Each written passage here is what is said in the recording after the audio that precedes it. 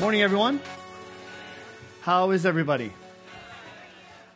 Good, thanks. My name's Eric. I'm one of the pastors here. I want to welcome you to this week of Gallery 13. And as Dan said, we're talking about a woman named Lydia this morning. And she does have quite a small role in terms of Scripture. There's only about 6 verses that refer to her.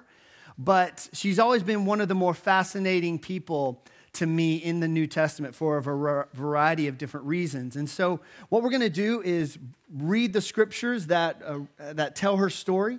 And I want to point out some interesting things about the story. And then I want to spend the rest of our time just exploring some of the implications or the thoughts that I have about her story. So if you have a Bible and you want to turn to Acts chapter 16, that's where we're going to be. There will also be some scriptures on the side screens, and it's also on your fridge folds as well. But we're going to pick up reading the text in verse 11 of chapter 16. It starts out, it says, "We boarded a boat at Troas and sailed straight across to the island of Samothrake, and the next day we landed at Neapolis." This is, the we here is Luke, the writer of the book of Acts, and Paul and some of his companions. Then they go on. It says, "From there we reached Philippi, a major city of that district of Macedonia and a Roman colony, and we stayed there several days. On the Sabbath, we went a little way outside the city to a riverbank where we thought people would be meeting for prayer, and we sat down to speak with some women who had gathered there. One of them was Lydia from Thyatira, a merchant of expensive purple cloth who worshiped God. As she listened to us, the Lord opened her heart, and she accepted what Paul was saying. She was baptized along with other members of her household, and she asked us to be her guests. 'If you agree that I am a true believer in the Lord,' she said, 'come and stay at my home.' And she urged us until we agreed."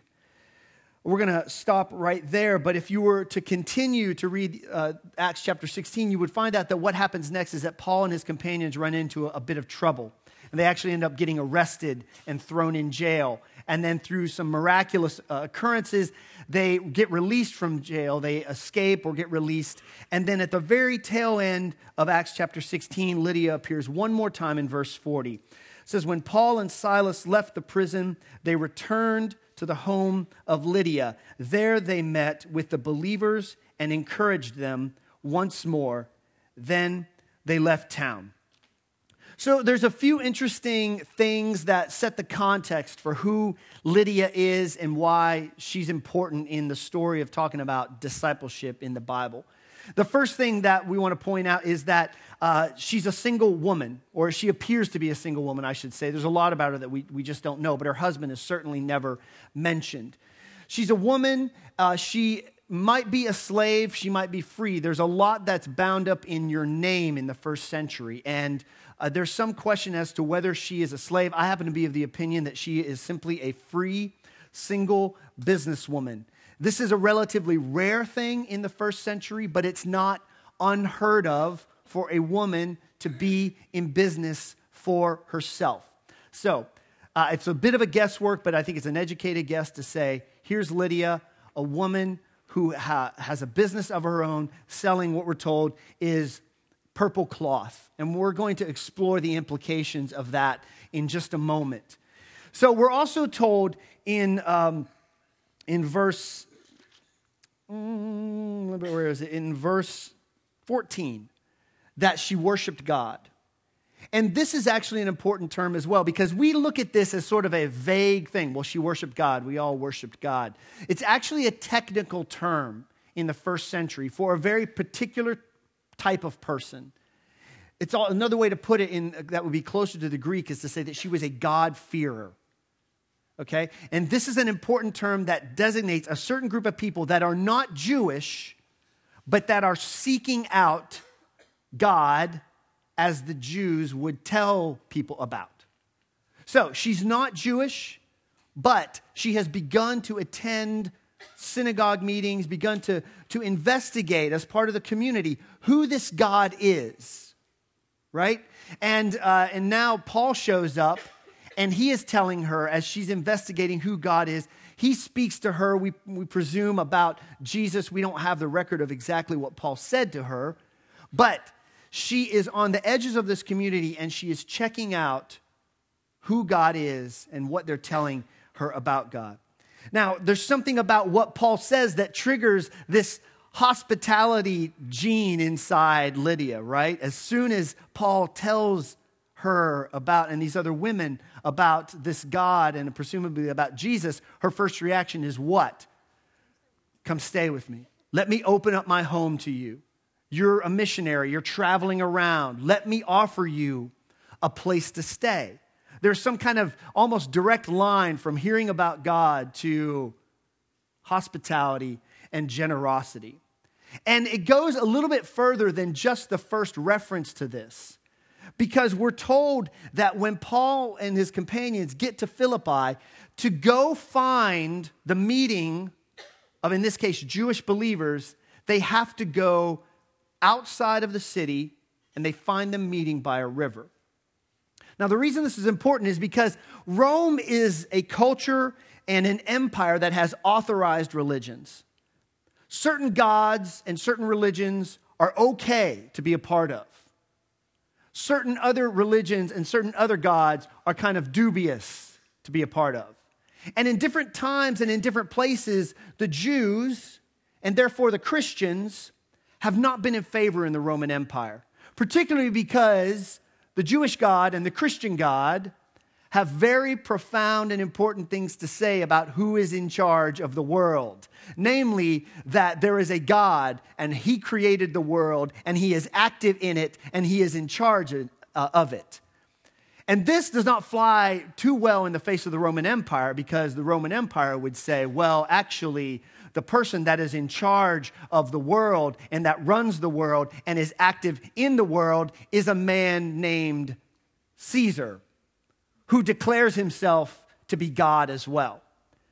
So the Jewish God and Caesar and the Christian God and Jesus are utterly opposed to each other. And what's at stake is who is running the world. So, not part of a state religion, you don't get to meet inside the city.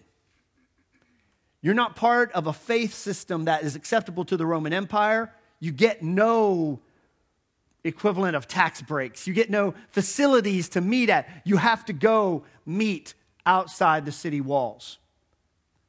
It's not a comfortable place to be. That's where Paul finds these believers, and that's where he finds Lydia, and she says, come and stay at my house. Paul gets thrown into prison. And then notice what happens at the end of Acts chapter 16 when Paul gets out of prison. It says he goes to meet with the believers again. But where are they meeting this time? Are they still meeting in a van down by the river? Where are they meeting? In Lydia's home, which is presumably inside the walls of the city. This is risky to Lydia because I assume that not much has changed in terms of Rome's stance towards Yahweh, towards Jehovah, towards God. And yet Lydia says, I'm going to offer hospitality and safety to this little movement of faith that we would come to know as Christianity. Come into my house. Even though I'm a successful businesswoman, even though I'm operating in the middle of an empire, I'm going to risk this because it matters. So she brings them into the city, into her home. This is a pretty radical move of hospitality. And rather than wait to the end of the message, which we've been doing, I'm just going to tell you right now that what Lydia's life tells me about being a disciple of Jesus is that a disciple of Jesus lives a life of radical generosity. Because she has a lot to lose.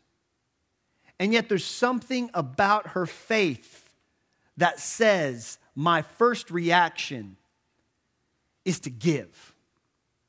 Is to open up space in my home at risk, at personal risk, in order to make this happen.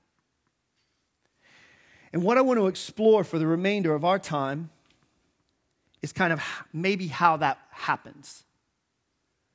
And I think if you want to live a life of radical generosity in light of Lydia's life, I think you have to get two things right.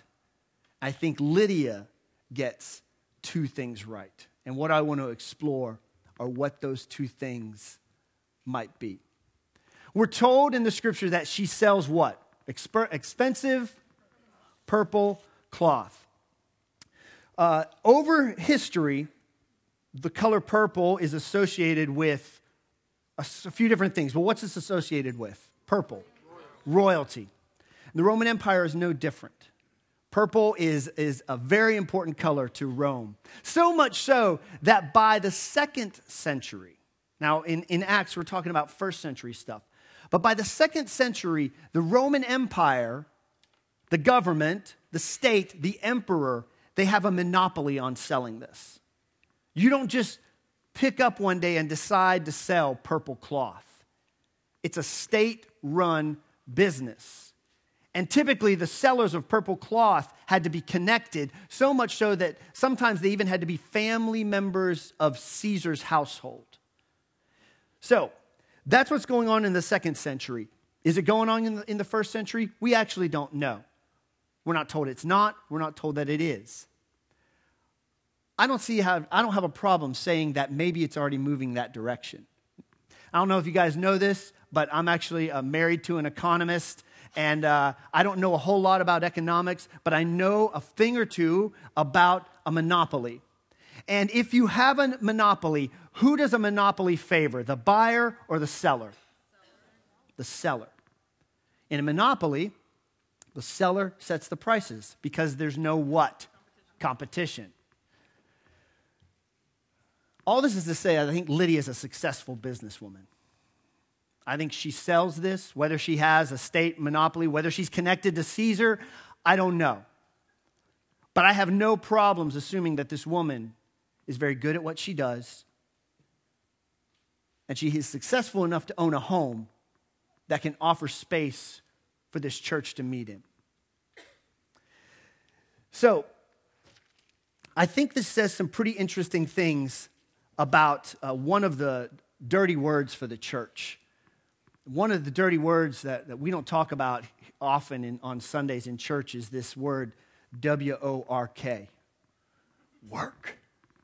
Because a lot of us come in here and are like, well, it's the weekend. The last thing I want to come in to church is hear about work because I got to go back to it on Monday. But I think if we want to understand generosity the way Lydia lives it out, I think one of the first things we have to come to terms with is what the Bible says about work.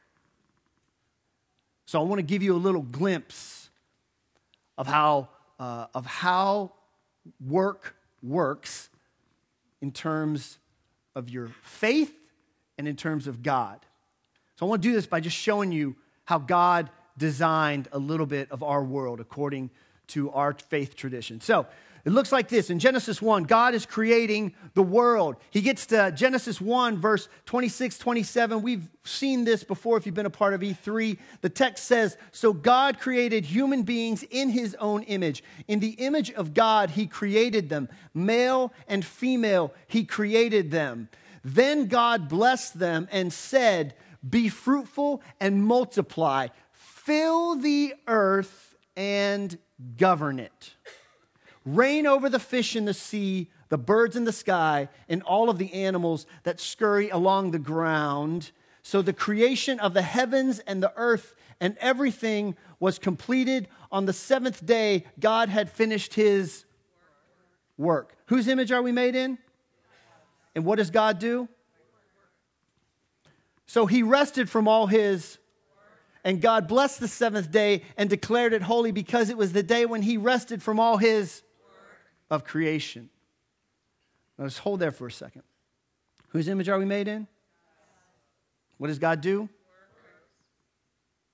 God also gives us, if you saw it there in verse 26, 27, one of our first job descriptions. He says, fill the earth, govern it, reign over it. Now, govern there and reign for our purposes look a little bit more like take care of this thing that I made. But right out of the box, we got to deal with work. But it gets worse. This is chapter 2. This is the account of the creation of the heavens and the earth. When the Lord God made the earth and the heavens, neither wild plants nor grains were growing on the earth, for the Lord had not yet sent rain to water the earth, and there were no people to cultivate the soil. What's going on here is that God needs people to work. The Lord God placed the man in the Garden of Eden to do what? Tend it and watch it. So God says, I'm creating you and you're already late for work. Next slide. Oh, that's it. Okay, that was verse 15. So the whole point of this is that work is a part of God's creative plan from the beginning. Now, I'll be honest with you. I have had some lousy jobs in my life. And I've come to the conclusion at times that work only enters the picture in Genesis 3 after Adam and Eve eat the apple and they get kicked out of Eden. And in Genesis 3, God says, hey, guess what? The work that you're going to do is going to be hard. In Genesis 3, God says, the earth is going to be difficult to work. But that don't mean that work is the first time you hear about work is in Genesis 3. God says, in Eden, in the place where everything is working the way I designed it to, in Eden where there is peace and connectedness and this concept of shalom, which is this fullness, guess what's there? Work. And a lot of us don't look at work that way, do we? A lot of us look at work as this intense burden that we carry. And we run out the door on Friday evening, and we dread the coming of Monday morning. And yet there's something about that just isn't, let's just say, biblical. That work is spiritual and meaningful. And God made it that way. So, a lot of us are familiar with work instead of like cultivating a garden that looks a little bit more like this, right? Sitting at a cube farm. You got your office supplies that may or may not be labeled with your name. I know who you are. And sometimes, maybe you've never heard those scriptures in Genesis, but maybe you have before. Maybe there's something in your mind that says, I know that work is supposed to be important, but here's what my work looks like, Eric. My work looks like I have this stack of papers on my desk, and really what my job is to get this stack of papers from this side of my desk to this side of my desk by 4 o'clock. And there doesn't seem to be much meaning or honor or spiritual profoundness to what that is. How many of you would say, this kind of looks like my work life? Well, you're nodding your head, so I'm going to say that some of you do. The first thing I want to tell you is that a couple of your pastors know exactly what this looks like, okay? I know what this world looks like. I know Lori knows what this world looks like. I know Dan and Mark, they've been entrepreneurs a lot. They've been out doing stuff. But I know this existence. I know what it means to be like, what does this have to do with my spiritual life? And yet I'm here 8 hours a day. And for me, at least, I dwelt in this tension of like, is this just a big waste of spiritual time? And as soon as I walk out the door, that's when meaning starts to happen. That's when God starts to happen. And I think that there's something really, really upside down about that. Work is designed to be meaningful. It's designed to have this kind of echo of God's work in it. And I think the only way we can kind of get at that is if we stop and look at work in a different way. I was thinking about this week, and I was just, rummaging around the internet, and I found this video that has to do with what work can mean. And I thought about just transcribing the video but I stopped because of who it is that's narrating it. It's a guy named Paul Harvey. Anybody remember Paul Harvey? If you're like my age, if you're like my age or around there, like you remember this guy his voice was like 50% awkward and 50% totally intriguing, He did these op-ed pieces on talk radio, and I remember, one of my earliest memories was driving around with my dad, and we would always listen to I think it was WBAP out of Texas. And WBAP had this, you could get WBAP in like Ohio. It had this enormous broadcast range, and they always had these Paul Harvey stories. I think it was in 2013, Dodge co-opted this for a commercial. So we are not selling Dodge Ram pickup trucks at E3. It just happens to be a commercial that Paul Harvey narrates. So I want you to watch this video and watch what meaning he gives work.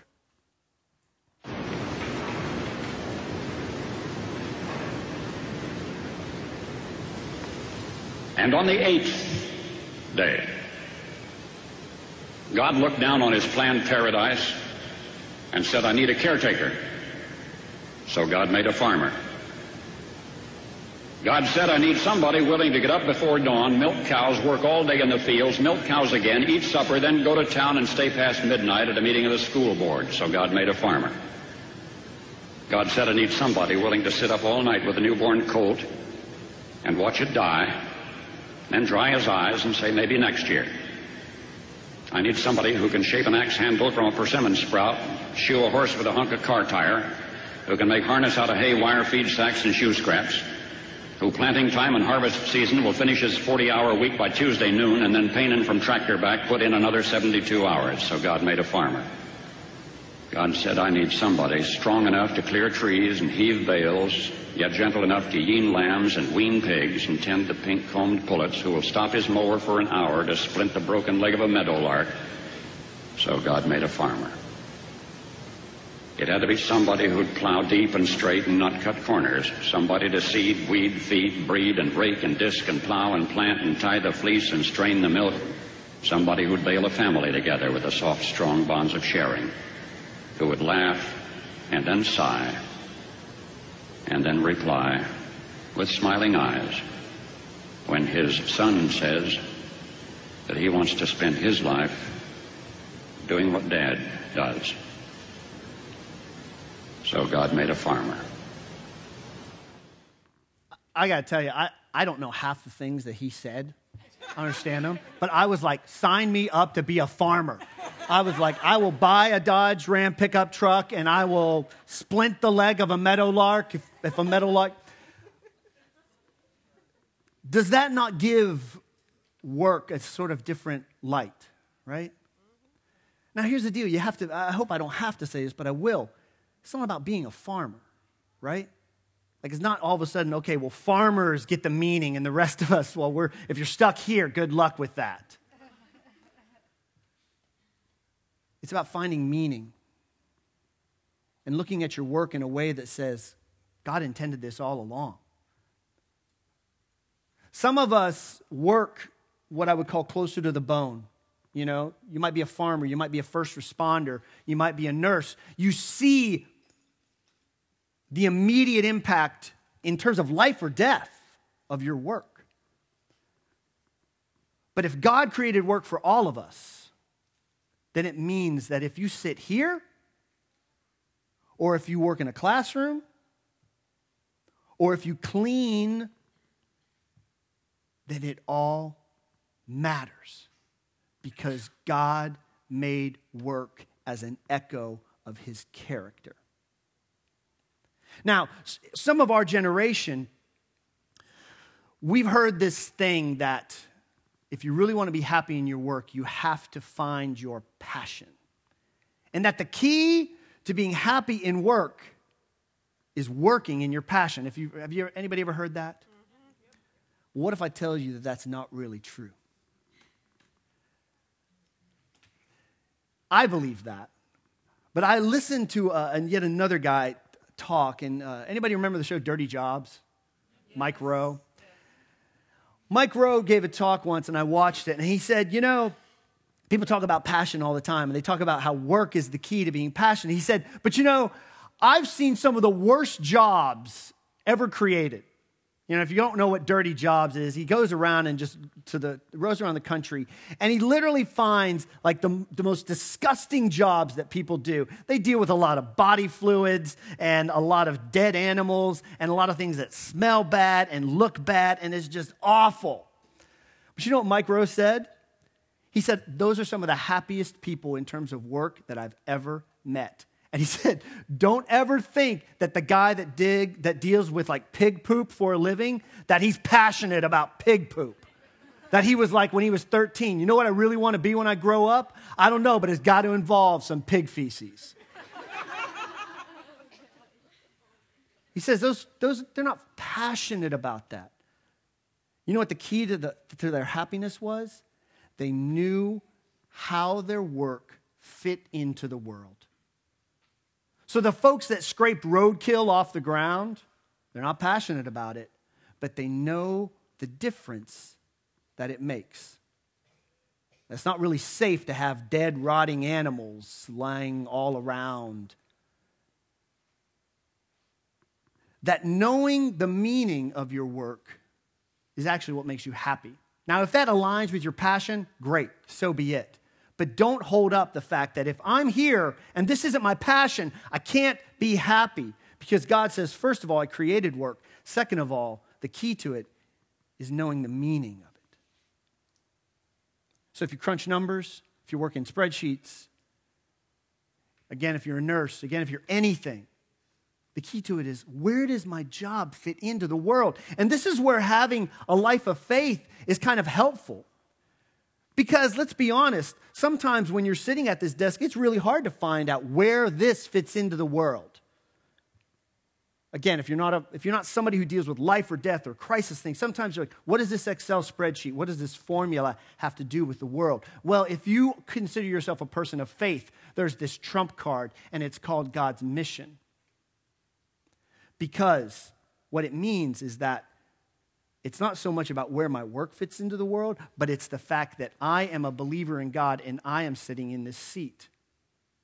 And I'm the one who has to deal with my crazy coworker who keeps stealing my lunch out of the refrigerator every day.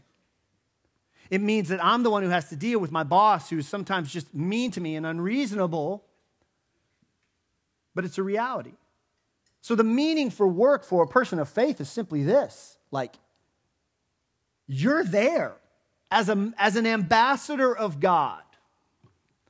And some of us get preoccupied with our work in terms of saying like, and if we pray, we would say something like this: God, when will you give me another job? God, please give me a promotion. Please give me. For a person of faith, I think the most significant prayer that we can pray every day is just this: God, what do you want to do in my life today? Because that crazy coworker that keeps stealing your food, maybe they don't have enough to eat. That boss that's unreasonable with you, maybe they need to unburden their soul with some really rough stuff they're going through. So the meaning that you find in work as a person who follows God needs to be bound up with this idea of like, God, I don't know what you might want to do with me today. What do you want to bring into my life today? I'm not going to pray for another job necessarily. I'm just going to pray, God, that you would use me. What do you want me to do today? What do you want me to experience today? I think Lydia got work right because she was successful. And that's pretty much true of all of us. The funny thing about work is that if you get work right, if you work hard and have a good attitude, things start to happen and things start to show up in your life. And so if you work hard enough and long enough, something starts to appear in your life. And sometimes it starts out and it's very, very small. It's a tiny little savings account, a tiny little bank account. But if you keep getting the work thing right, guess what happens? It multiplies. Now, this isn't just money, is it? Work has a way of producing prestige, promotions, power, recognition. And the more you do it, the more you get rewarded. But this actually creates a whole other list of problems for a person who's trying to be radically generous.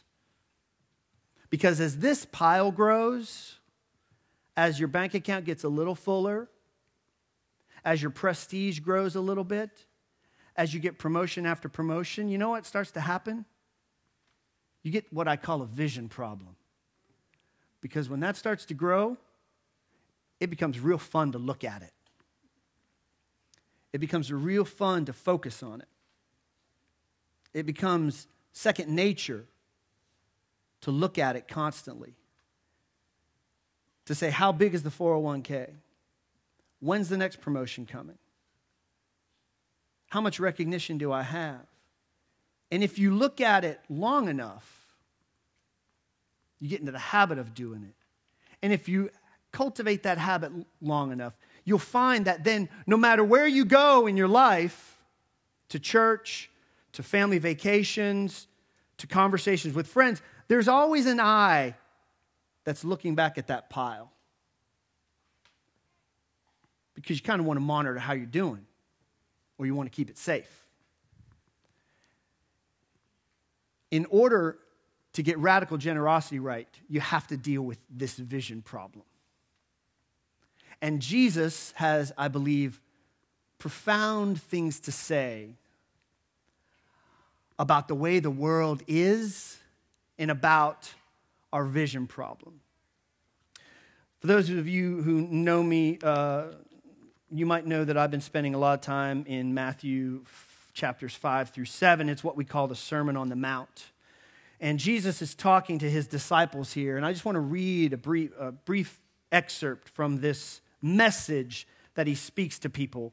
In chapter 6, he starts this way. He says, "Don't store up treasures here on earth, where moths eat them and rust destroys them, and where thieves break in and steal. Store your treasures in heaven, where moths and rust cannot destroy, and thieves do not break in and steal. Wherever your treasure is, there the desires of your heart will be." And he goes on. "Your eye is a lamp that provides the light for your whole body. When your eye is good, your whole body is filled with light. But when your eye is bad, your whole body is filled with darkness. And if the light you think you have is actually darkness, how deep that darkness is. No one can serve two masters, for you will hate one and love the other. You will be devoted to one and despise the other. You cannot serve both God and money." How many people ever read that and say, what does the eye have to do with this? Like, we're talking about treasures. I get that. We're talking about you can't serve one or the other. I get that. But then, did Jesus kind of have you just get off on a rabbit trail? And all of a sudden, he's like, oh, wait, the eye. Anybody ever confused by that? Okay, well, you guys can teach me about that later. Here's what I think Jesus is getting at. The eye has a way of affecting our heart.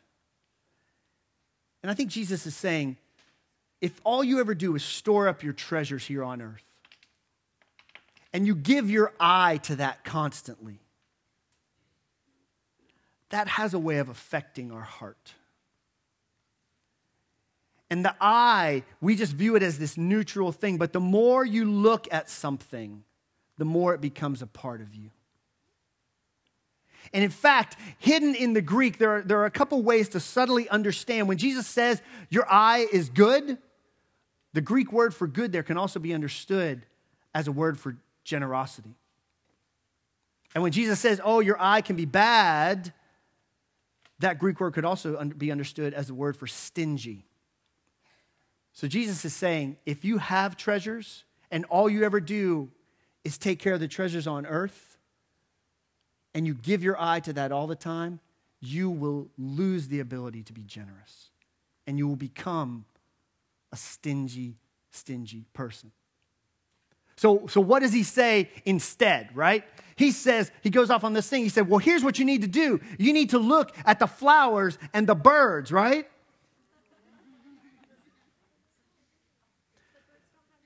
The birds do not have any legs. In fact, that is the case.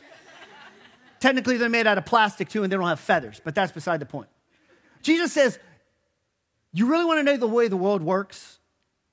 Instead of focusing on this, because here's the deal. If you focus so much on this, knowing that it comes from work, it becomes very easy to say, well, you know where that pile came from?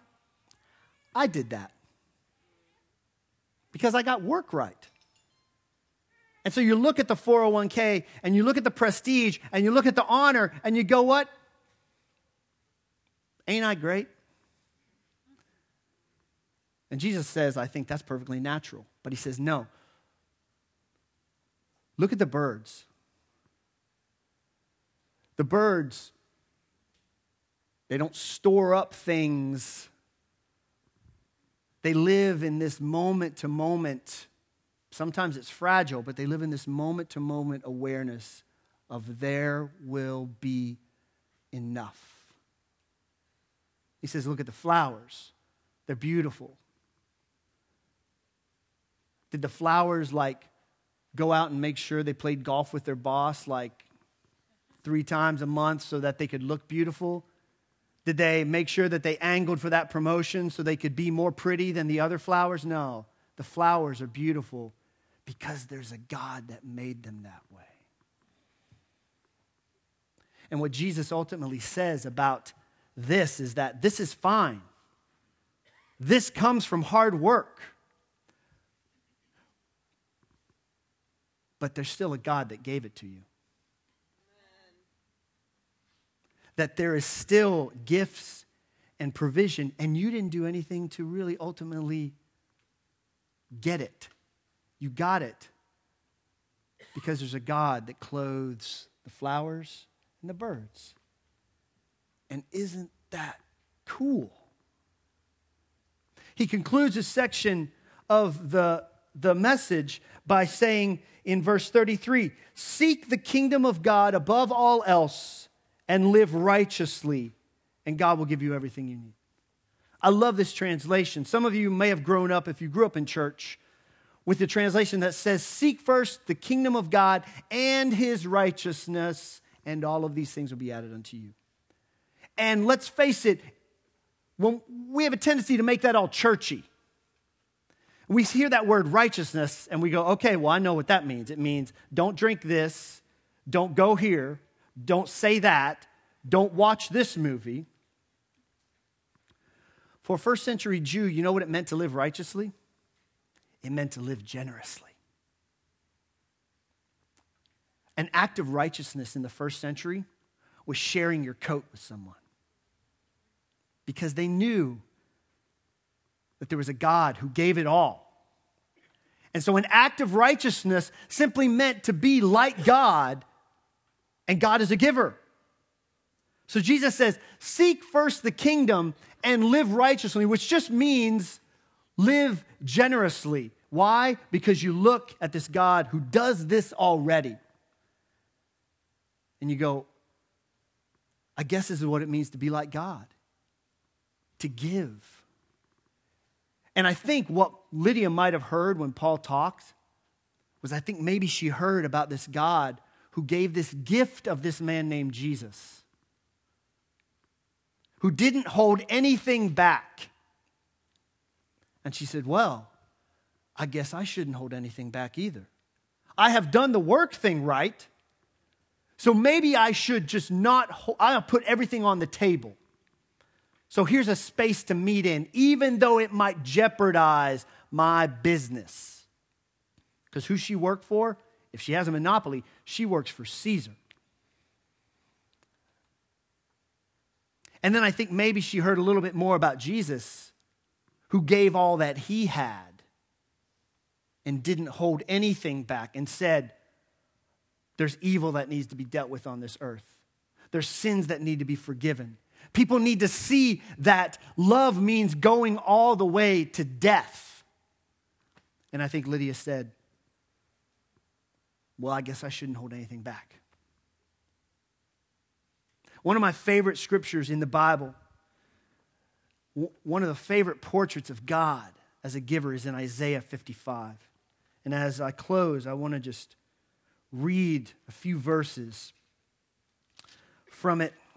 I want to ask you a couple questions. So Isaiah 55, this is God speaking. Okay, this is God's voice through the prophet. And he says this, "Is anyone thirsty? Come and drink. Even if you have no money, come take your choice of wine or milk. It's all free. Why spend your money on food that does not give you strength?" And I think ultimately what he's saying, why do you run so hard for things that are just going to fade?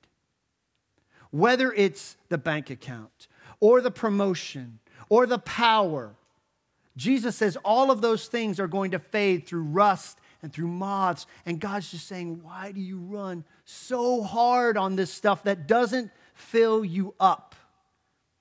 Why pay for food that does you no good? Listen to me and you will eat what is good. You will enjoy the finest food. Come to me with your ears wide open. Listen and you will find what? Life. I will make an everlasting covenant with you. I will give you all the unfailing love I promised to David. Let me be crystal clear here. If you get work right, this will come. And this is a good thing. This is not about scrapping all of this and throwing it away, because the scriptures say that Lydia sold expensive cloth. And did she have a home to host a small group, a church in? Yes, she did. Paul never said, Lydia, sell your home. There's lots of wealthy people in the New Testament.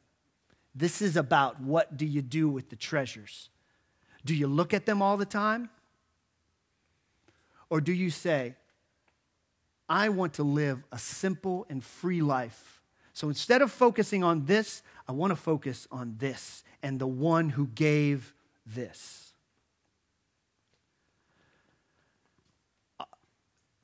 I believe there's probably, broadly speaking, two groups of people in this room.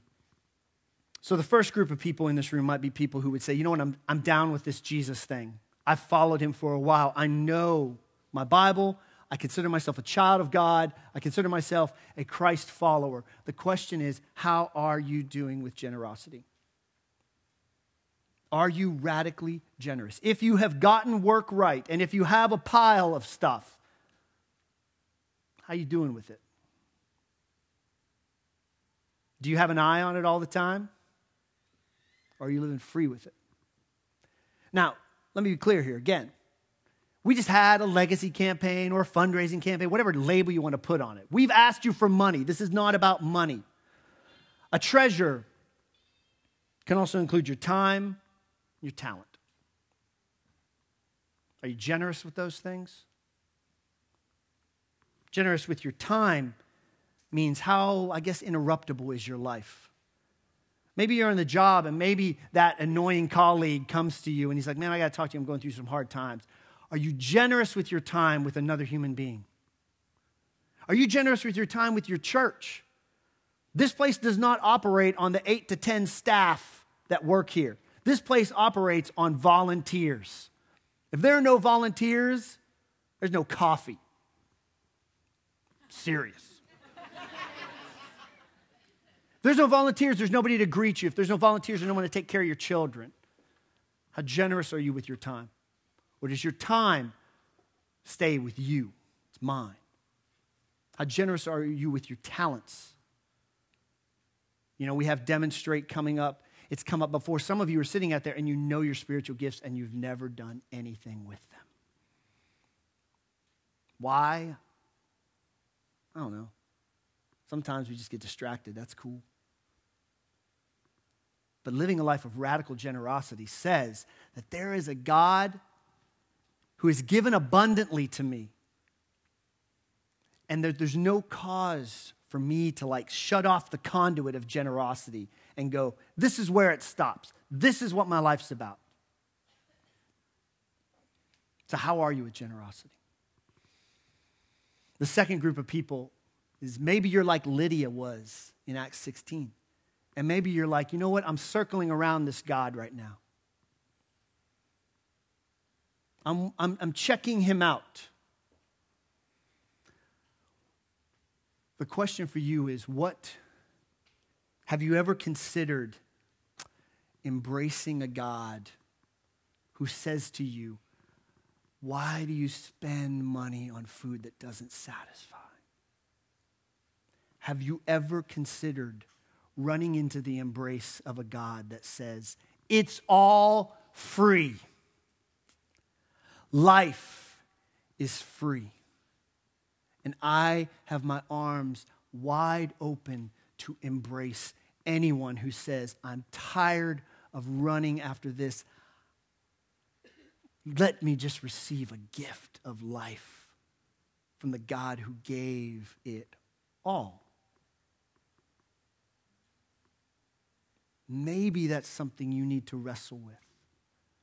Maybe it's time, actually, for some of you, that you stop wrestling and you finally say, I'll take the gift. The flowers look pretty good, so maybe he can do a pretty good job with me. Let's pray.